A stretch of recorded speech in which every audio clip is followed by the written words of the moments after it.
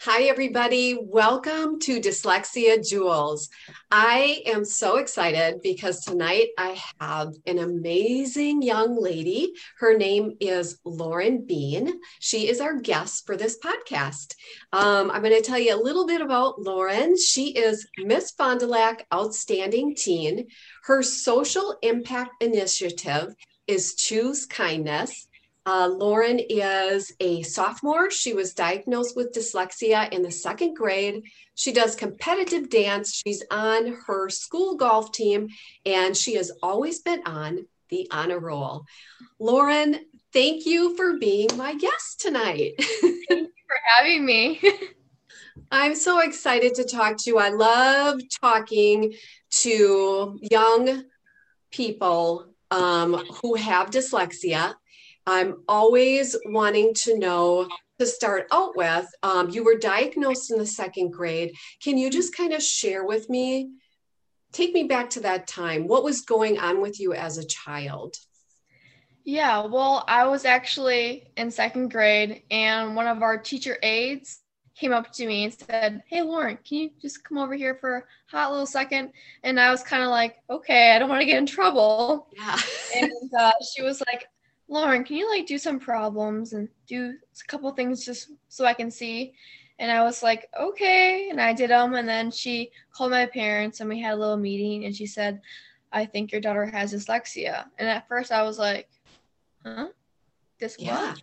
They're like, "Dyslexia." And I was like, "Oh, okay." And I had no idea what that was. So my parents had to explain it to me. And at first, I was very astonished. I thought, like, something's wrong with me. Like, I'm not normal. Like, what's happening to me? I'm not, like, I don't have a birth defect, but I have something, like, inside of me that doesn't let me be a normal human, per se. And so I felt like there was something wrong with me. So, since second grade up to, I think, about fifth, sixth grade, I had to go to a speech therapist. Okay. And every day I had to walk after school across with like a teacher or one of the eighth graders. And it was so embarrassing to me because everyone just got to go on the bus, have fun, go home. And I had to sit there and walk across on the sidewalk with, everyone is knowing I'm going to speech therapy. It wasn't a great feeling. That's hard because lots of children can identify with that because you don't want to stand out from your classroom. And you, at that age, you haven't really developed this really strong self esteem and self worth. So, what making that walk every day? I mean, did someone encourage you or what were you telling yourself? Well, it was hard. I know that when I always did, I knew that when I was going there, I was getting the help that I needed. And I knew that I was struggling with like saying words and understanding how to read and write. And even in subjects as social studies and science, I got so lost. Like everything was just scattered, like a scatterbrain. Yes. I was like, oh, like how do I put the pieces together?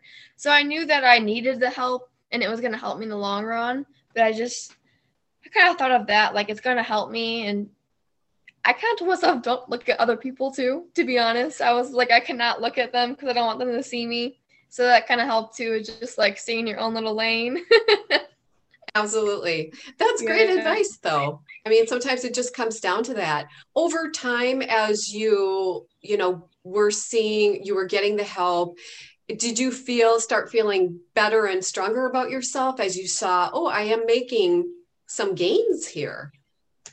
Yeah, I thought that throughout like my many years of doing it, I got better. I still remember this one time I had this little pink and gray watch and I could not spell to save my life. The word because was always a struggle.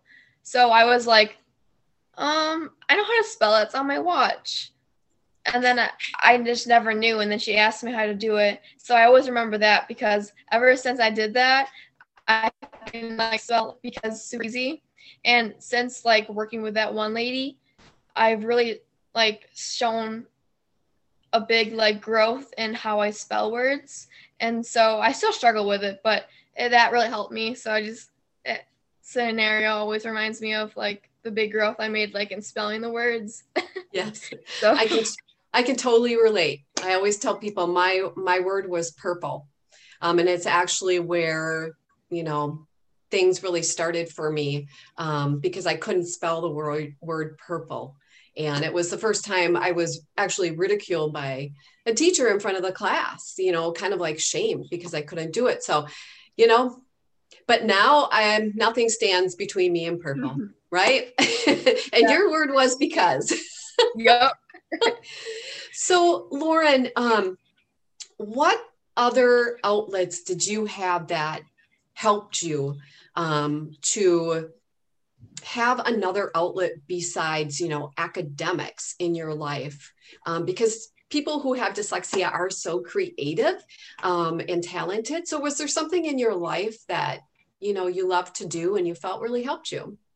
Yeah. Well, ever since I was really young, I was a very crafty person. I loved to go to rummage sales and buy like the tiny little mason jars and like Google like DIY Pinterest, like, oh my gosh, like can I make it into a jar, or like what can I do with it? And I always loved to take like the tiny like old things in cardboard you would throw away and make something new and like usable. So I loved doing that crafty side, I guess.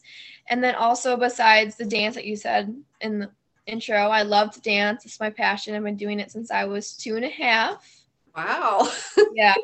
And then besides that, I've built many Legos. I would do like the 300 pieces like in an hour, and I Oh, would wow. barely have to look at like the directions. I just looked at the picture and was like, okay, and got it. So I guess that was kind of a cool thing I love it. I of love my it. dyslexia. Yeah, a lot of people who have dyslexia go into, you know, the STEM fields or STEAM fields, however you want to say it, because we really can think outside the box. Yeah. So I wanted to ask you about your social impact initiative and why you chose Choose Kindness. Well, yeah. So I chose choose kindness. Well, first off, I'll start with saying what it means to me. Yes. It means that we understand how our words and actions affect others, even in ways that we may not fully realize that we are hurting one another. And also remembering that we're being kind not only to people, but the environment and the animals as well. It's kind of all together. And the reason that I chose this platform was I was actually in 3rd grade and I had a best friend. We were always like close knit type. And one day we're on the recess and we had these circle monkey bars. And the goal was everyone would jump on, you get as many people as you can, all on it at once. And after it's all filled with like 10 people, you all jump off at the same time and do it all over again.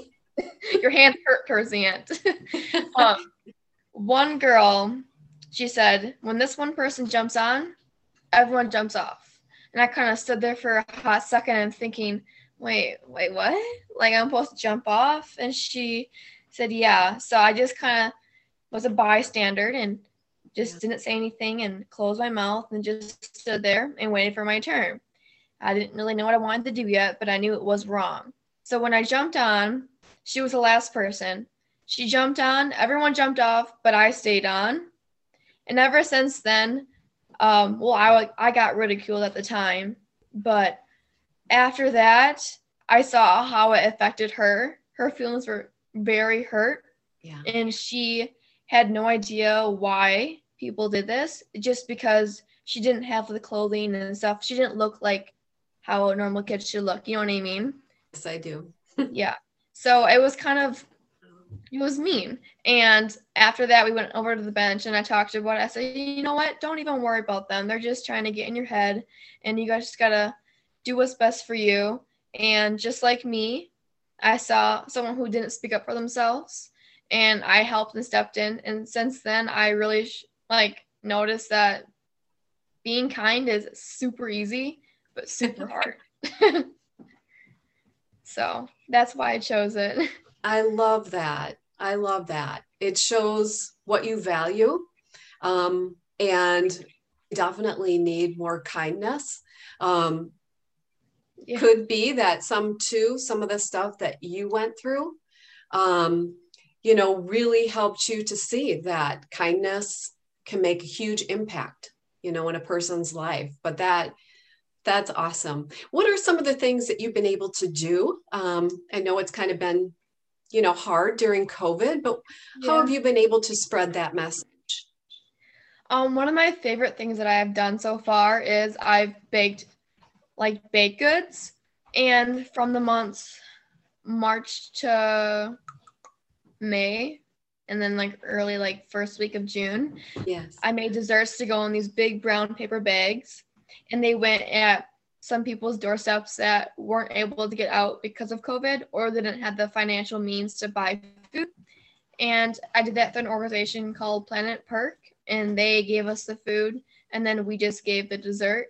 So it was really cool that I got to like hand make things every week, and we always did it like late at night too. So it was just a fun little thing to do, and it meant a lot to people. So that was pretty cool. Um, I've also given lots of different foods to the food pantries as well. I've given my loose change when I check out to like the humane societies, and I've also given paper towels because those are very needed for the humane societies. Oh, yeah. Yeah, they go through a lot. Absolutely. Yeah, I've also So, done. Oh, sorry. It's okay. no, go ahead. Okay, I'll just say one more thing. Um, One of my most favorite things I did with Champions of Fond du Lac, which is people that have disabilities, young and old. We had this ice cream social. It was like a dance with ice cream, and they loved it so much. They had so much fun. So that Oh, was I love that. Just the power of kindness, right? yes, And yeah. it just, I've always find that a very small thing can make a very big impact in a person's life. Yeah. That is true. Yes. I love what you're doing. It's awesome. Well, in closing out our podcast today, I always like to ask, or we like to ask, what is something that you would say to a second grader today if they were just getting diagnosed with dyslexia and they were scared, they were confused? What advice would you give to them? I would have to say never give up. I know that's very cliche. It's also very good to second grader that they understand that way as well. But what I'm trying to mean by never give up is that, yes, you were diagnosed with a disability of learning and comprehension. And although that affects you and who you are, you should always make that dyslexia be you. Don't let it define you. You're going to make sure that you're going to put more effort in, of course. It's going to be harder, so you have to work a little bit longer than other kids. You're going to end your test later, but overall, you are being the best version of you, and you're going to push through it and not let it defy you because dyslexia is a part of you. Yeah. It's not separate. So I guess I would kind of say that it's you and you have to own it. I love it. I love it. You have to love all of who you are, right?